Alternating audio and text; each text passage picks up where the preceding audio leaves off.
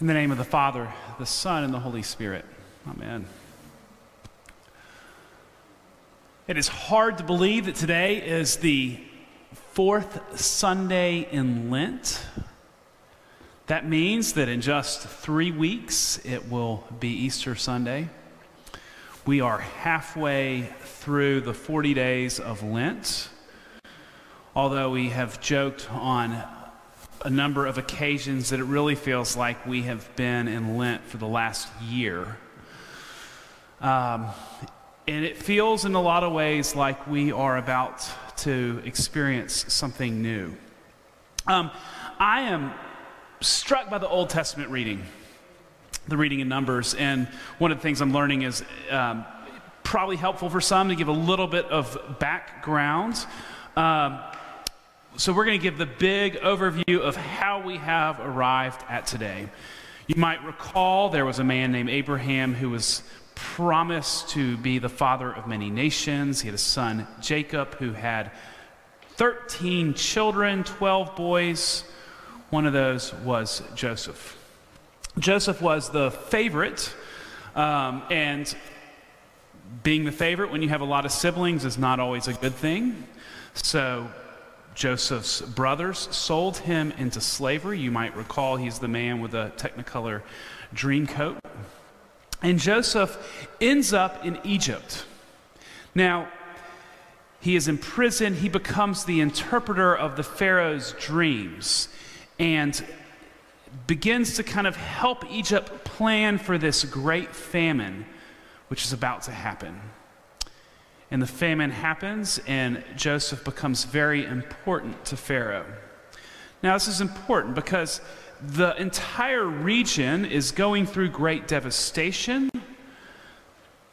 The Israelites are faithful and want to know how God is going to provide for them. And so they make the trek to Egypt. God provides. They are reunited with Joseph, and they are able to survive the great loss of food and famine. Well, as life often happens, the tides change again. Pharaoh dies, and the new Pharaoh that is in place doesn't have that same appreciation for Joseph and his people. And actually worried about the kind of power and might of the Israelites, the Pharaoh enslaves the Israelites. And so this next chapter of their existence, they are enslaved, and they are working and working and working under horrible conditions, and they are praying to God that God will lead them through this. And what does God do?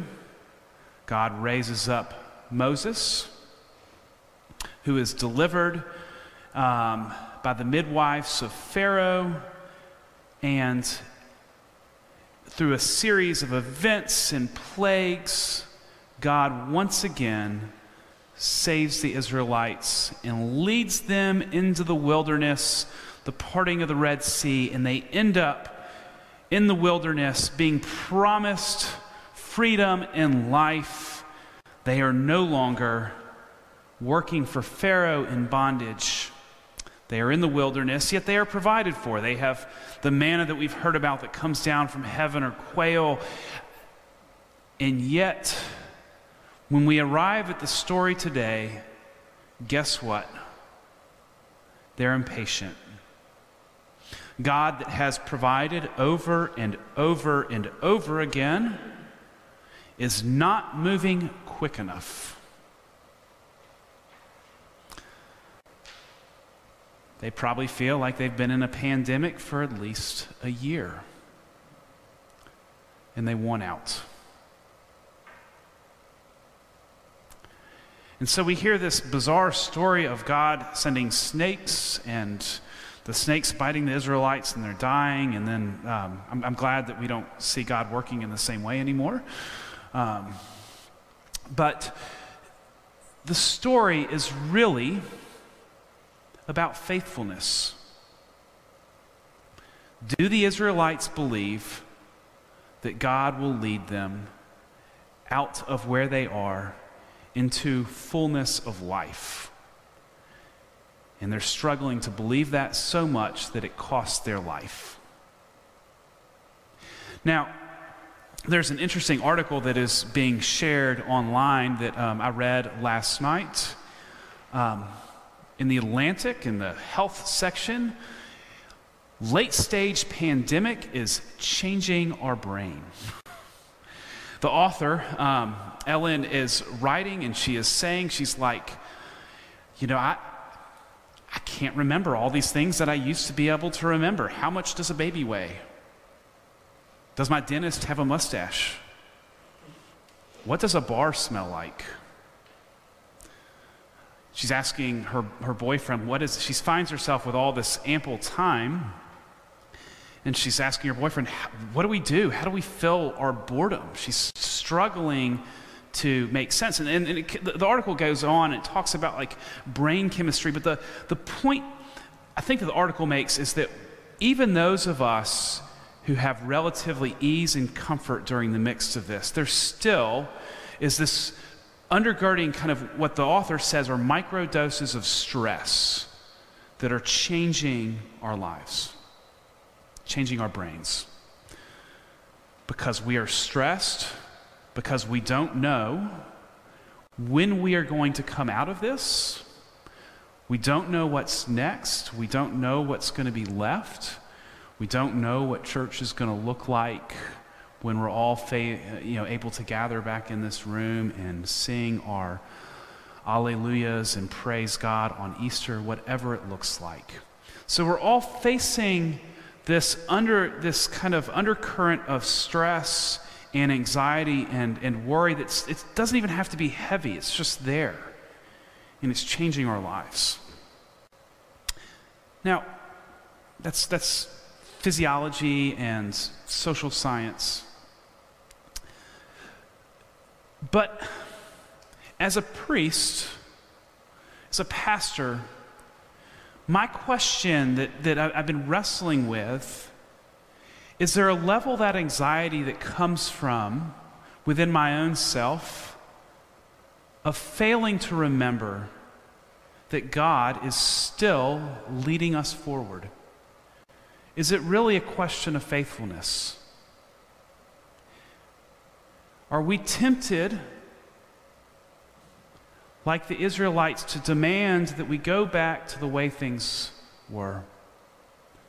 To ask out of this wilderness? Because at least when they were in slavery, they had meals every day.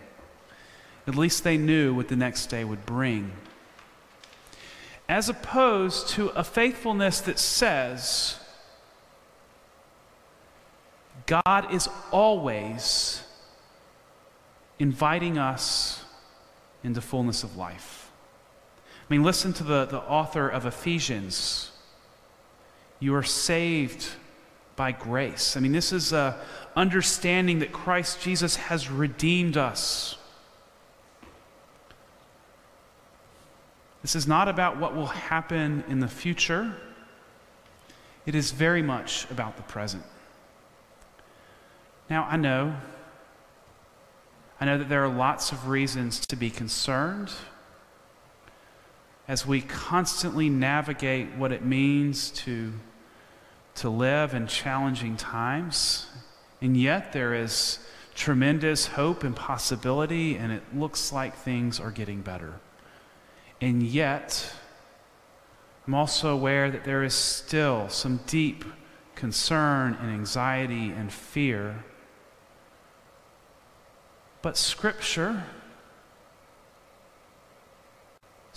invites us to trust. What is the life that God is inviting us into?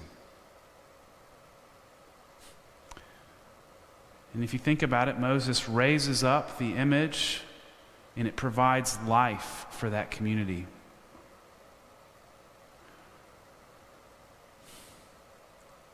I dare to ask you, during this season of Lent, if we believe in the promise that God is inviting us into,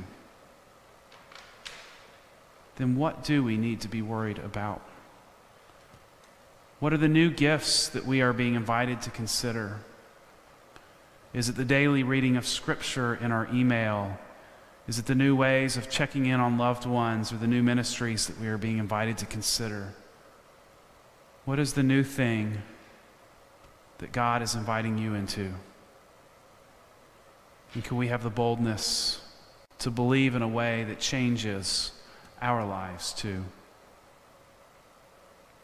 Amen.